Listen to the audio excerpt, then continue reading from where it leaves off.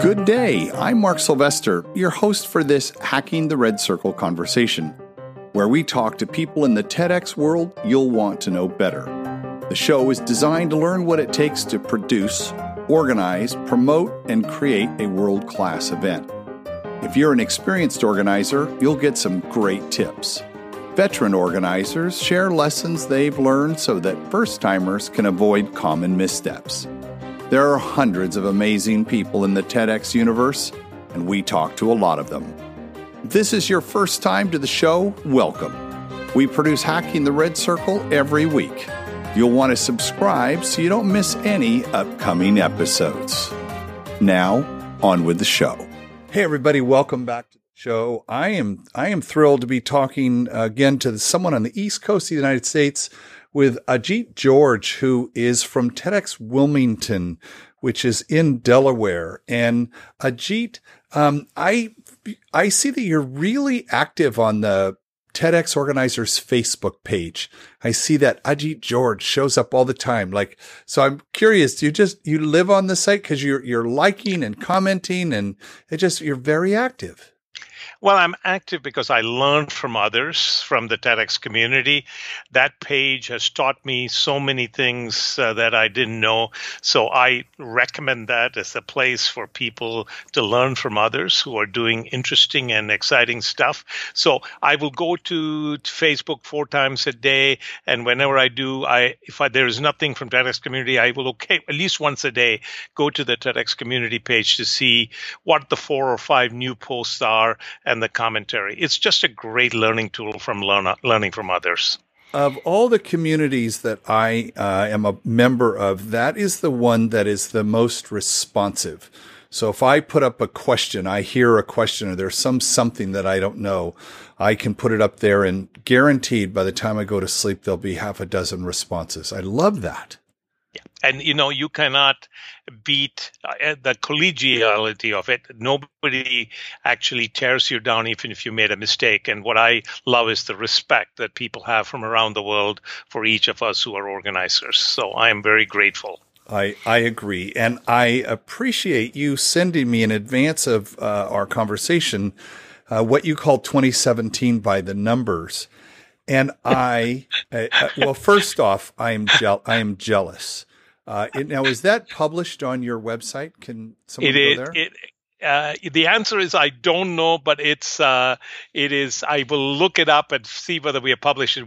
The reason we created it is we did it once a year. At the end of the year, we create a photo book of all of our events, and we share it as a thank you gift for our sponsors. And that was a page from that book. But people kept asking us questions about how many events we did, what was our events like. I made that into a PDF page, and you're one of the first people that I'm sharing it as a PDF page because I got tired of explaining how many events we had because, first of all, there was a sense of disbelief that came with it.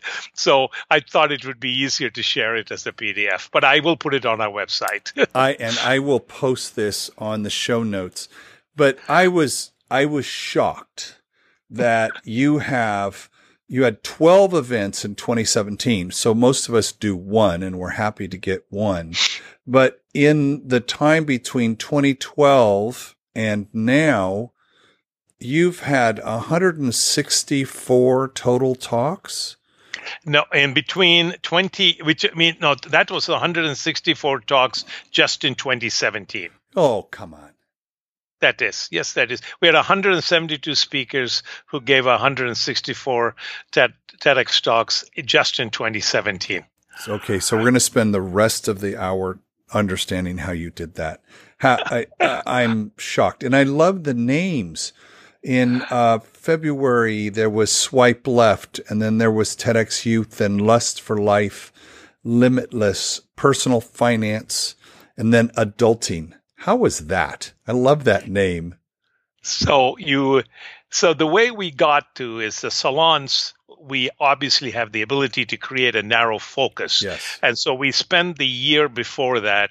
So just to give you the history on this, we had done 6 salons in 2016, and the response was surprising how amazing people rallied around it. And we got lots of ideas from attendees and members of the TEDx Wilmington tribe of what we should do in 2017. So that's where the genesis of ideas come from.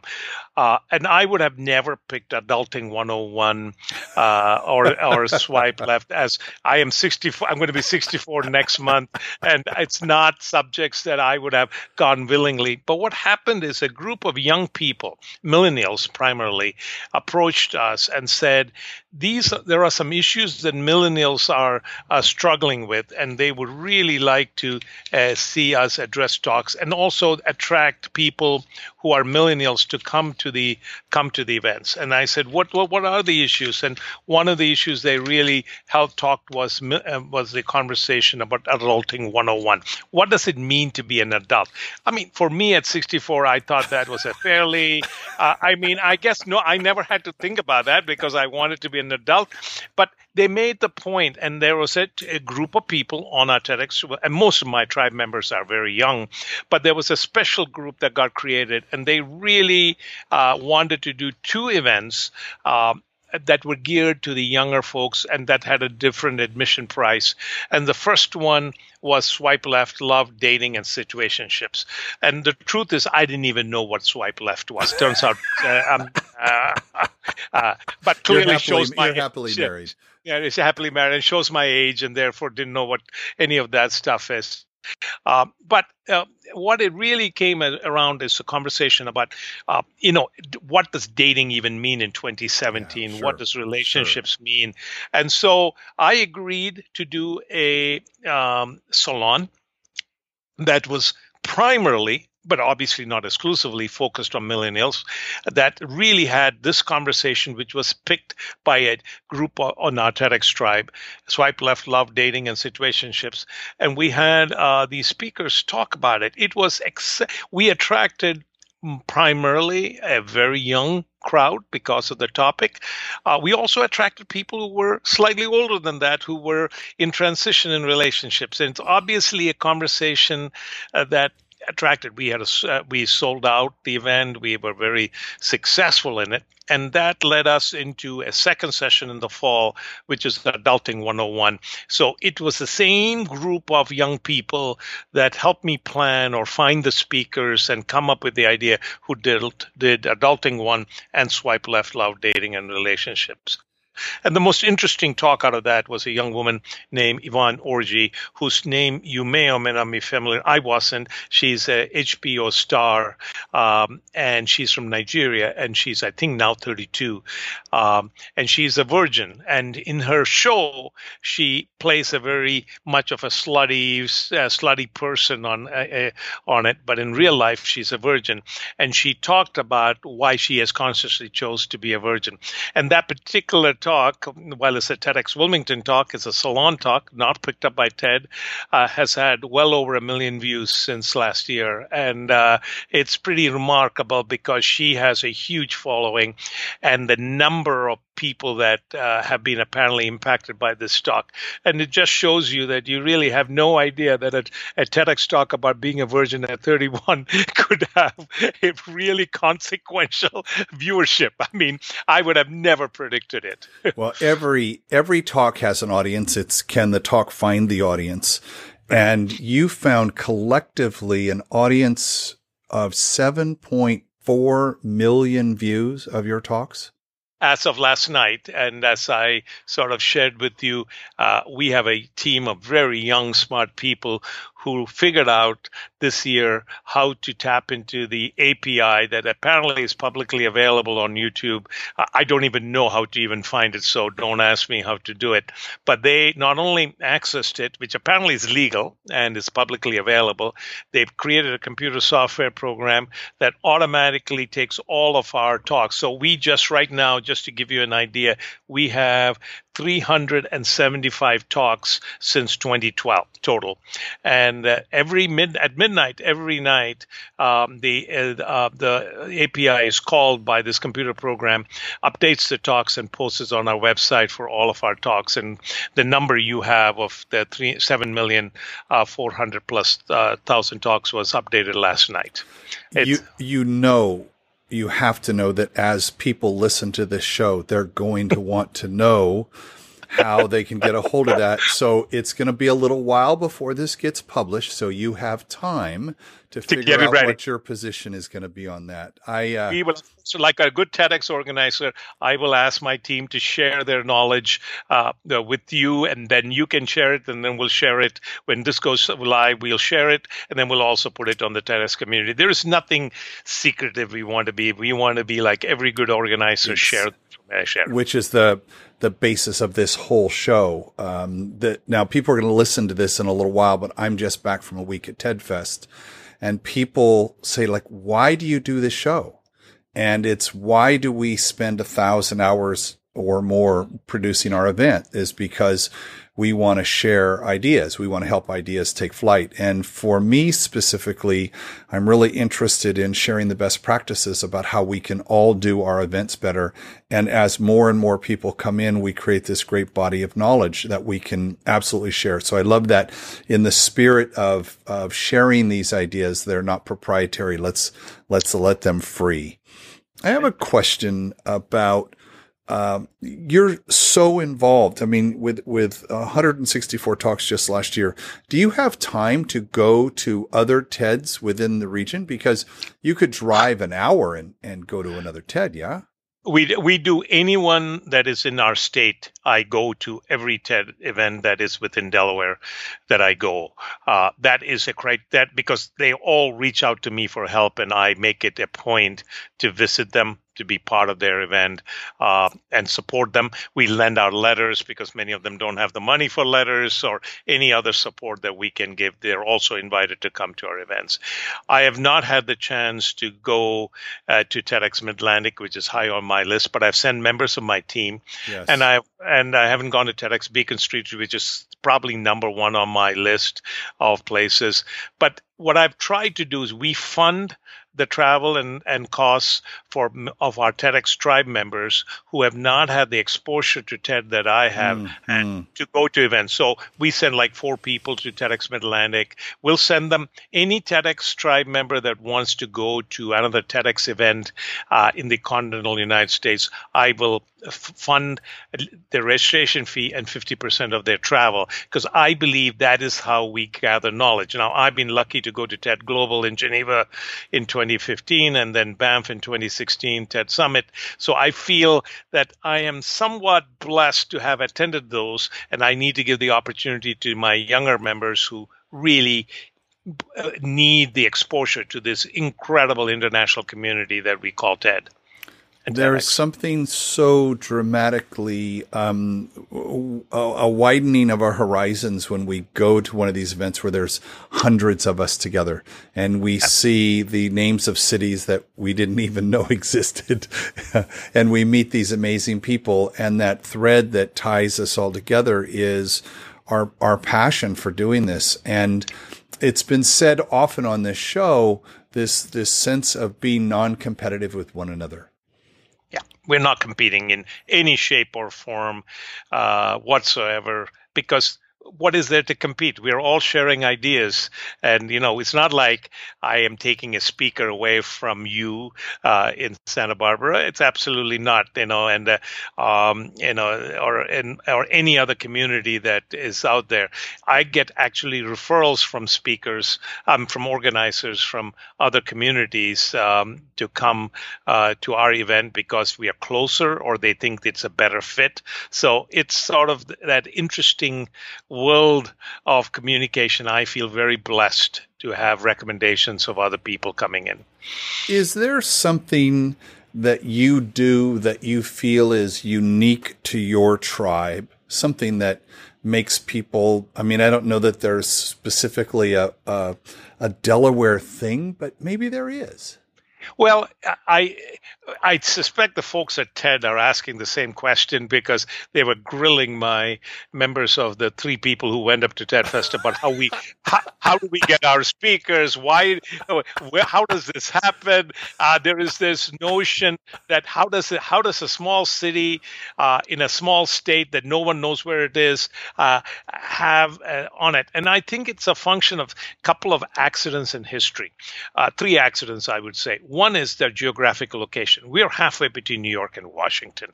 So we are in that place where it's easy for people from New York to Washington. We're an hour and 20 minutes by train from New York or Washington, which sometimes is faster to come to Wilmington than from a suburb of New York or Washington to go into the city. We are 17 miles from Philadelphia Airport. We are 60 miles from Baltimore. So we are positioned in that Mid-Atlantic region.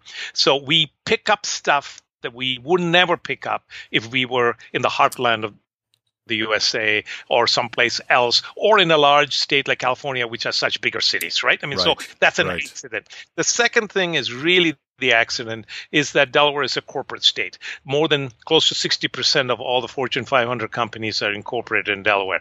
So we are disproportionately and always have had this corporate influence. And because of that, we have a lot of floodgates of ideas and people and resources that most people don't even have in larger states. I mean, our ability to attract sponsors, our ability to attract the caliber of stuff is a function of our even though we are very, very small, it's that disproportional nature of what it is. And the third thing is it helps to be 63 or 64 years old, as I'm going to be next month, is because I have built over time a very large Rolodex of international, national, and local contacts through my various experiences in life. And that enables people to reach out to me that don't typically reach out to somebody who's 25 and doesn't have those contacts. And those contacts end up having a very unique ability to attract interesting speakers. So if I have an idea, I can reach out and say, do you know someone who can speak on this subject? Well, you got to know somebody to be able to reach out. You just can't put it on Facebook, and do that. And the final thing is, because we've had 397 speakers speak so far since 2012, we and 99% of those speakers have enjoyed their experience. We get tremendous referrals, which we don't even necessarily ask for, from those speakers recommending other people they know that have ideas who are spreading. So we have an unbelievable pool of people that apply to us, even if we don't know who they are. I love the alumni. Don't you love the alumni? Absolutely. We really cater to that. We actually, this year, we have grown to a place where we have now appointed a speaker ambassador, an ambassador to past speakers. And this person on our tribe's sole responsibility is to connect on a regular basis with past speakers and making sure, is there a question? Is there a need? Is there some way we can continue to be connected? Because it is pretty remarkable. So the alumni of speakers, in our case, is our backbone. And we literally recognize it by this year having an ambassador to those speakers. That right there, usually at the end of the show, I ask about the hack, but that's such a fantastic hack to have a position on the team that's the speaker ambassador, which is a liaison to the alumni. I love that idea because that doesn't cost you anything, but it's just complete upside. Now, it looks like your events are around 250, maybe up to 300 people. Correct. And that is correct. And we keep them small intentionally because, yes, we are a small city. But over the year, we probably attract about 2,400 people between all our events. We could put it in a larger venue. There are venues that are larger. I have intentionally chosen not to do it because there's a sense of intimacy that comes during the break period. If we have a venue that's 1,800 people. If I put 1,800 people and God forbid I sell out, I can't imagine how the speaker during the breaks, the speakers would get get an opportunity to connect with 1,800 people. So I have deliberately chosen to keep it at venues that are more intimate, for the lack of a better word, and so the speakers have an opportunity, and our audience has an opportunity to walk up to speakers and engage in the conversation in a very informal way, whether it's over a cup of coffee or a beverage or over lunch. But in reality, I try to keep it a joke. My ratio is roughly 10 to 12 guests per speaker. So if I have 24 speakers and I have 300 people, it really gives me a ratio. And you understand what I'm saying. Absolutely. Because once you get to 1,000 people, there is just no way to keep any semblance of that ratio working. And there is, I completely understand that, and I've made that choice as well. We have 2 venues in town that are, double and then double again what we do. We're 300. You could go to 600, go to 1,200. And they're beautiful, beautiful. But there's something about standing in the red circle, and you've done this as the host, standing in the red circle and being able to see the whites in the eyes of the people in the back row. And that's just of importance to me. But then Elena in Sao Paulo says, that's 10,000 people. Let's do 10,000, and that's fine. So it's just different. So I want to move on. Oh, I have one question I wanted to ask. Is there a food that you serve at the event that's unique to your event? No, it's not. We actually try to use different caterers. And it's gotten exceptionally complicated. We have asked, and now it's part of our ticketing thing, is do you have dietary restrictions? Oh, my goodness. So we actually serve vegan, vegetarian, gluten-free, shrimp-free, peanut-free. So each person, but they have to choose it during the ticketing. It's an affirmative question in Eventbrite that we're now asking, and they have to say yes or no. And so we have created a monster, which is sort of a good monster, because what we're really doing is paying attention to the guest experience by doing that. And as a result, while we could have had crab seafood, and other kinds of things that are native to the Mid-Atlantic and Delaware, what we are focusing on is what do our guests feel that they would want to have. That's ask people what they want and give it to them, right? Absolutely. It's a simple secret. What, after all of these years, let me actually change my question. How involved are you in speaker training and curating? Because that's a lot of coaching. Here's how we make the process. Because of the size of our number of speakers, there's a large number of people involved in curating, if you may, the applications. But every final decision of who gets selected out of the finalist pool, I get involved in that pool of decision, because I think as the organizer, I need to take responsibility why a particular person got spoken and why the topic got spoken. So I don't want to blame anyone else, but there's lots of input, and there are many people I don't see because they get weeded out before I get there.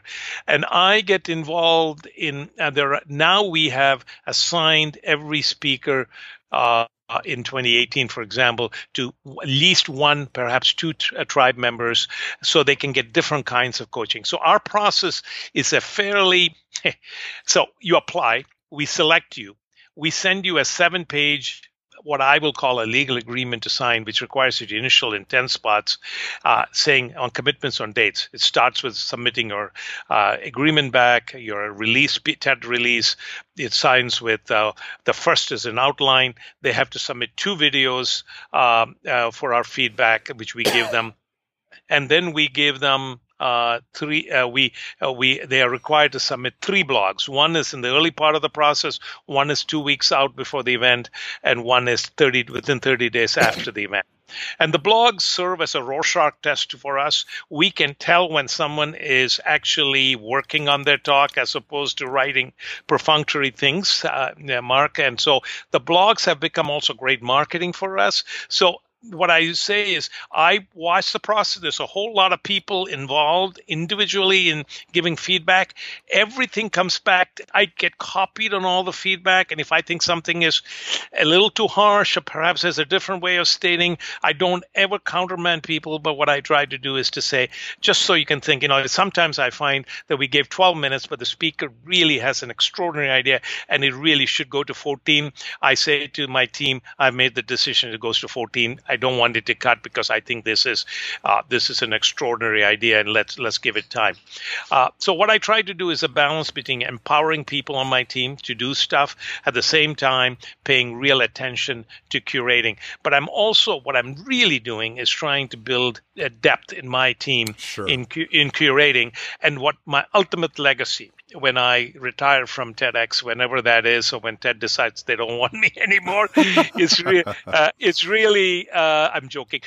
It's really around help create maybe 6 to 10 TEDx events within 30 to 40 miles that each one of the people that I've mentored, that I've given depth, can organize and run. And that would be my legacy, to see people have events that they can own and they can grow on it. And that's really what I'm trying to do. I love that. And you're figuring out all of the organizational things and thinking about the team. You're thinking about all of the pieces. I'm curious, what's your day job? I am a real estate developer. I was a real estate developer. I retired in 2010. I spend my days, what I'm really good at is marketing. So I have 2 to 3 marketing clients a year that are year-round clients. I do strategic marketing.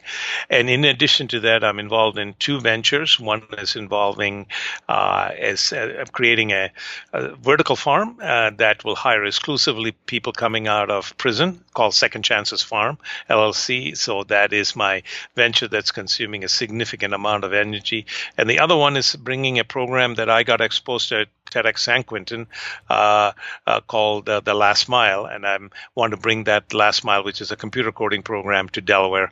And that's the other project that I'm working on. So I have these buckets of interest and work that I do that have nothing to do sort of with TEDx, although both Second Chances Farm and Last Mile came out of TEDx talks.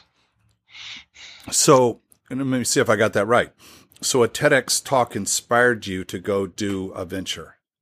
That's correct, which is the Second Chances Farm, which is a vertical. There were 2 TEDx talks on the same year. One was on the vertical farm in old warehouses at a commercial scale. I was fascinated by the idea of growing commercially 365 days a year, which we could never do in the East Coast in this part of the world.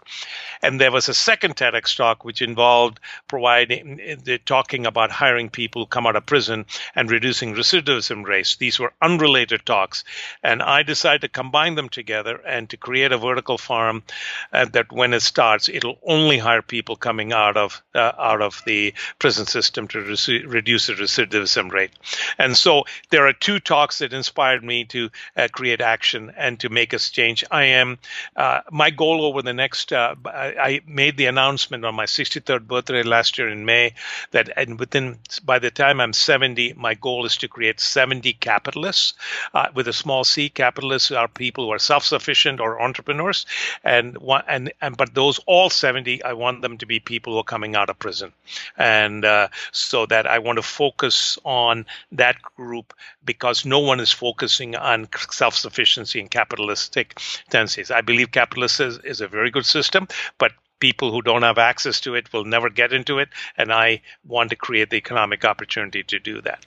That right there's a TED Talk right there. I want to hear that talk. All right. I know, we can't give talks at our own event, and people ask us all the time. I mean, they ask me, when are you doing a TED Talk? I don't. That's not my job. I do. That's what I say. To make a red circle. And so Greg Tevin at TEDx Fargo, he says, I'm not accepting that answer. I want you to come give a TED Talk on my stage.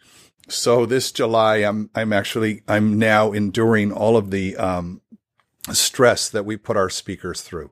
So I'm getting a little taste of that. So I get the organizer bit. I've been doing that myself.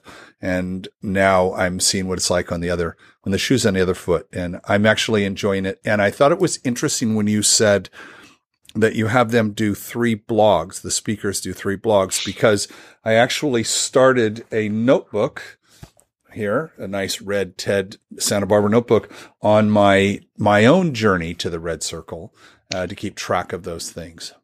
If you are curious, and I encourage the people who are listening to this to go to our website, we have a whole tab on blogs, and there are hundreds of blogs written by our speakers. And they were written for 2 reasons. One is for me to understand where the speaker was at any given point.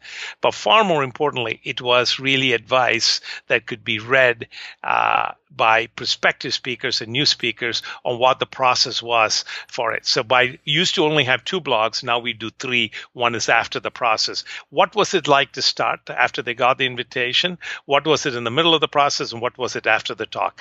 And it is extraordinarily revealing and very emotionally powerful, and absolutely, probably, other than Chris Anderson's book, is probably the most read thing I read is the blogs, because it really helps speakers connect with past speakers. I'm putting that down as advice for all of us to do. I've never heard that before in all these conversations.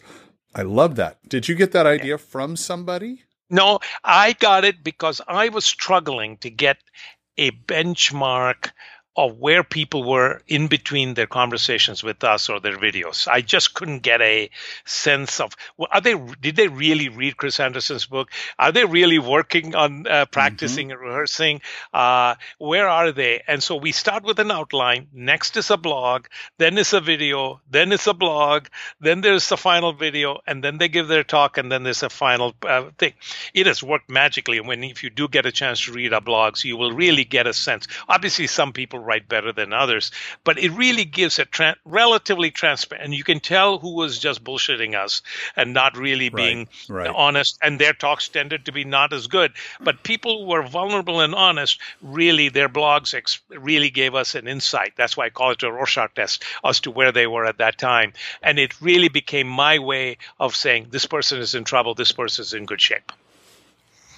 A question that I had just came up, I talked with TEDx Pretoria just recently, and she was telling me that I asked her what the biggest surprise was, and she said that she had a speaker that they had gone through the whole process, much like you say, very rigorous process, dress rehearsal the day before and everything. And then on the day of the talk, they completely changed the talk entirely and gave a talk that was a religious political talk. And it felt like they had been scammed, if you will, right? Okay, here I'm going to do this talk. I'm going to go through the process, but then I'm going to throw that away. I'm going to talk about what I really want to say. My question to you is, have you ever had anybody change their talk on the day of? They have added to their talk. They have subtracted from their talk. They have modified the talk, but no one has done what you just experienced, what you had told me. And if it happened, basically that talk would never, I would cut off the video and the live stream, let it continue. I wouldn't do what TEDx Brussels did, pull them off that stuff. But reality is I would shut the live stream down. I would just simply say thank you and just move on. Because if somebody is that pathologically prepared to lie to you, there's nothing you can say that will make a difference. People often, where we find the changes come is after rehearsal. We do a rehearsal dinner for all of our speakers together after the rehearsal. And that is a very cathartic, has become probably the most cathartic experience and we invite our members of our TEDx tribe to join us. And we go around the room to talk a little about each person, not about their talk, just to get a little insight. But during that dinner, which is a fair 2-3 hour dinner, other speakers share insight about what they heard during rehearsal, and speakers sort of settle down. It's what I call, they get off their space, their unsettling feeling. And people most times any changes made comes between rehearsal and that dinner, where they got some critical feedback that was more powerful than anything we had commented prior to it. And actually magic, we say, where did that come from? And it is a good, where did it come from, rather than where did it, it's just that they needed that confidence building exercise of rehearsing it and getting feedback from what they consider their peers. Because we end up having really extraordinary relationships, primarily because of Facebook, but in addition to Facebook, with the speakers in the class. Whichever event they do, they tend to galvanize together and feel that they're a class of speakers and they're all rooting for each other. Is that dinner after the dress rehearsal, or a rehearsal after the dress? After the rehearsal, right? So we do a full rehearsal the night before, right. Regardless of whether it's a salon or a regular event, and then and so it's the night before, which is somewhat unnerving because some people want to go to bed quickly, but invariably people say they're glad they stayed because they learned something from somebody else, sure. and there is the camaraderie.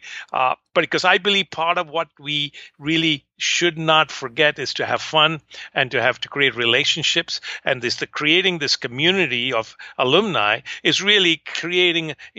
They won't have an opportunity after the event because people are dispersing to various places and other places, and so the opportunity to feel like they are part of that team that is going to put out, and they applaud the next day. They even applaud more than their family. It is that the group of speakers typically, with rare exception, become the best champions for the other speakers the next day. There is nothing like the cohort and the bond that is built between them. We help other TEDx's, and we get the 7, 10, 12 speakers together on Zoom, and we get them together all the time, and they, like you said, they root for one another. I love this idea that because we do a dinner as well, but we don't really go around the table. I like that idea. I'm going to take that one from you. Yeah. And we do, and what we ask them is to say something that nobody else, something that about themselves that is nothing to do with the talk per se. And then we ask them to just give the title of the talk, because everyone has heard their talk at the rehearsal, and it's remarkable what insights we pick from people, and the business relationships and the social relationships in most cases have lasted much longer because somebody said, wow, I'd like to get to know you better. I'd like to work with you. I'd like to do something. So, I think that's a part of our intangible benefits that we offer that we cannot quantify.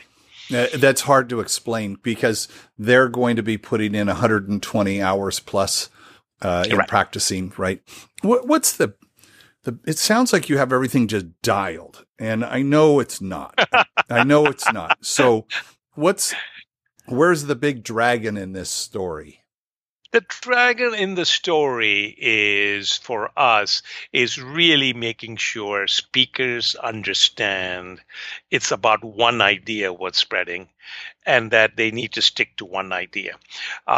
Invariably, regardless of what I tell them, regardless of our very comprehensive application or invitation, people feel this is a once-in-a-lifetime opportunity, and they want to cram every idea that they have had into one talk. Yeah. And the smarter the person is, the greater the challenge that is, because they think they can do something that no one else has done. And what I say to people is, we're trying to reduce the number of minutes from 18 to 12 as our magical number. We do have a couple of 18s and a couple of 16s and coming up in next week.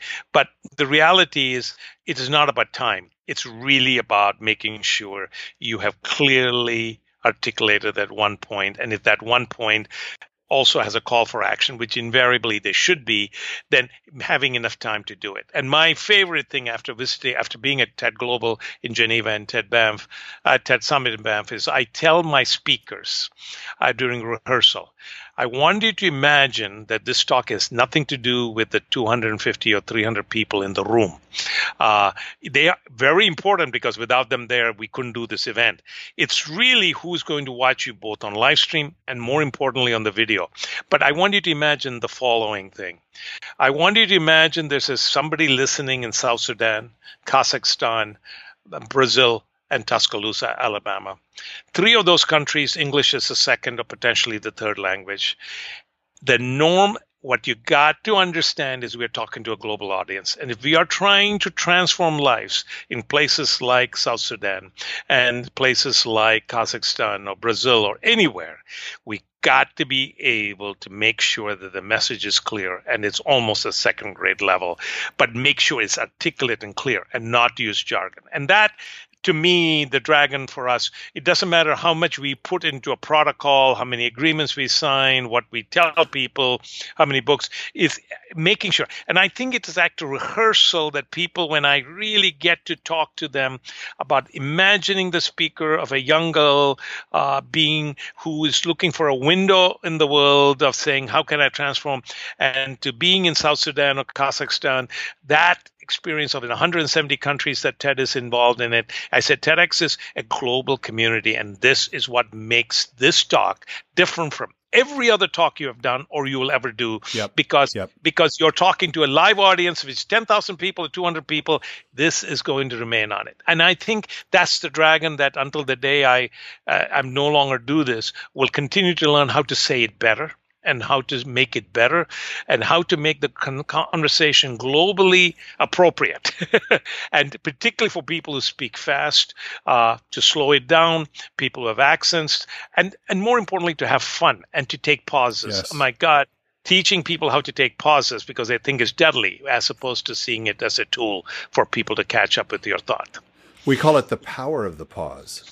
But I know people look at me very weirdly when I say that. But I said, believe me, when you watch your video, you'll be grateful to yourself. So I have to say that my wife is a speaker coach, and sitting at TED Fest watching the talks live from the main stage, unedited, right? So they still have the ums and the ahs and the repeats and all of that.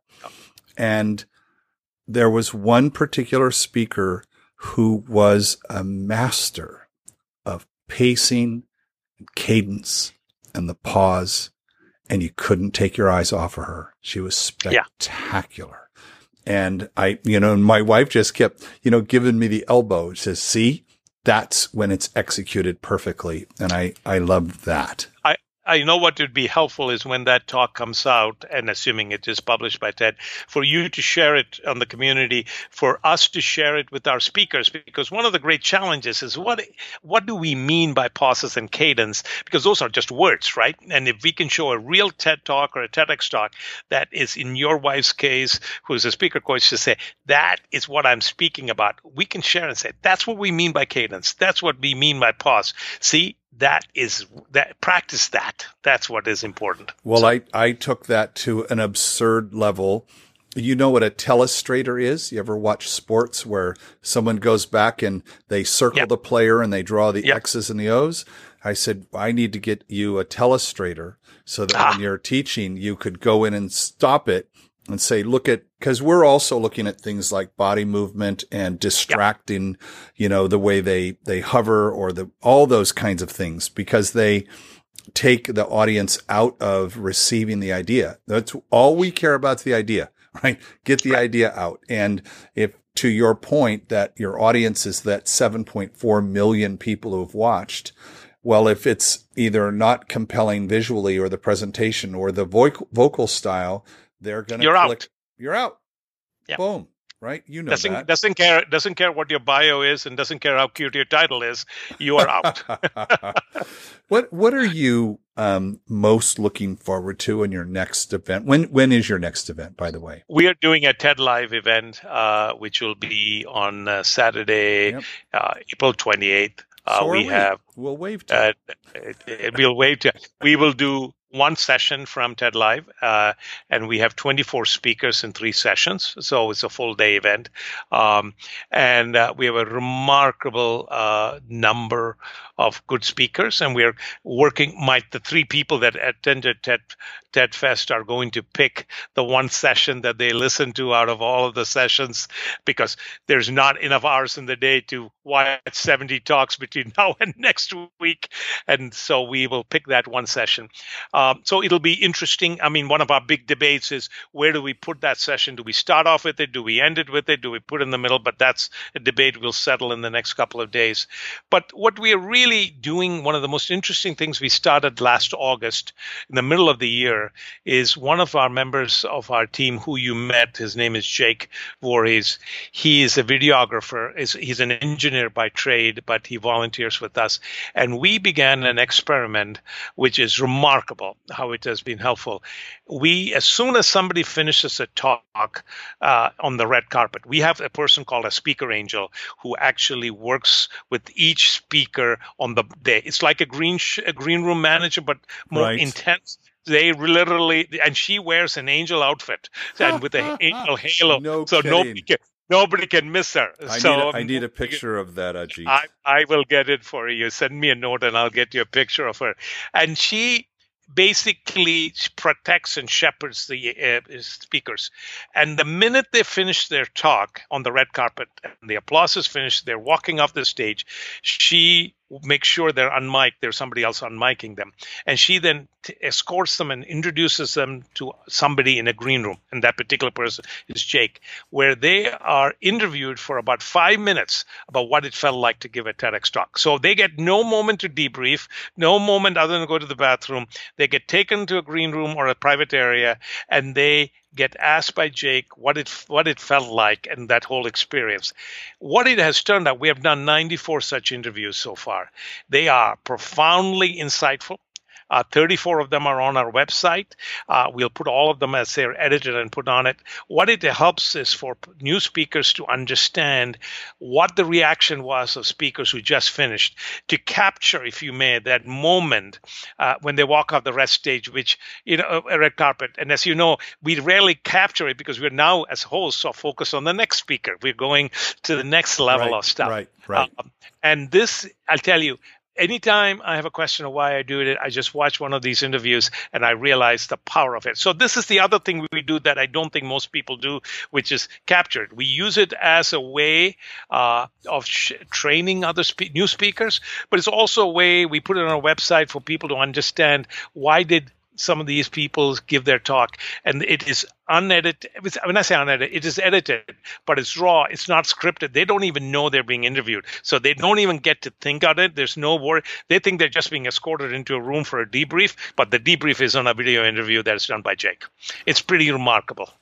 I am, again, I'm thinking Juanita, we're recording this on your birthday, by the way. Juanita is TEDx Brisbane, and she told me that she walks into her team meetings with long lists of ideas that she gets from this show. And Ajit, you've given me 4 fantastic ideas that I'm going to use at TEDx Santa Barbara 2018. And I love this idea of the ambassador. I love the idea of what you call it, a hot wash. Right after you do something, you do a hot wash, right? I love that. But to get it on video is such a treasure.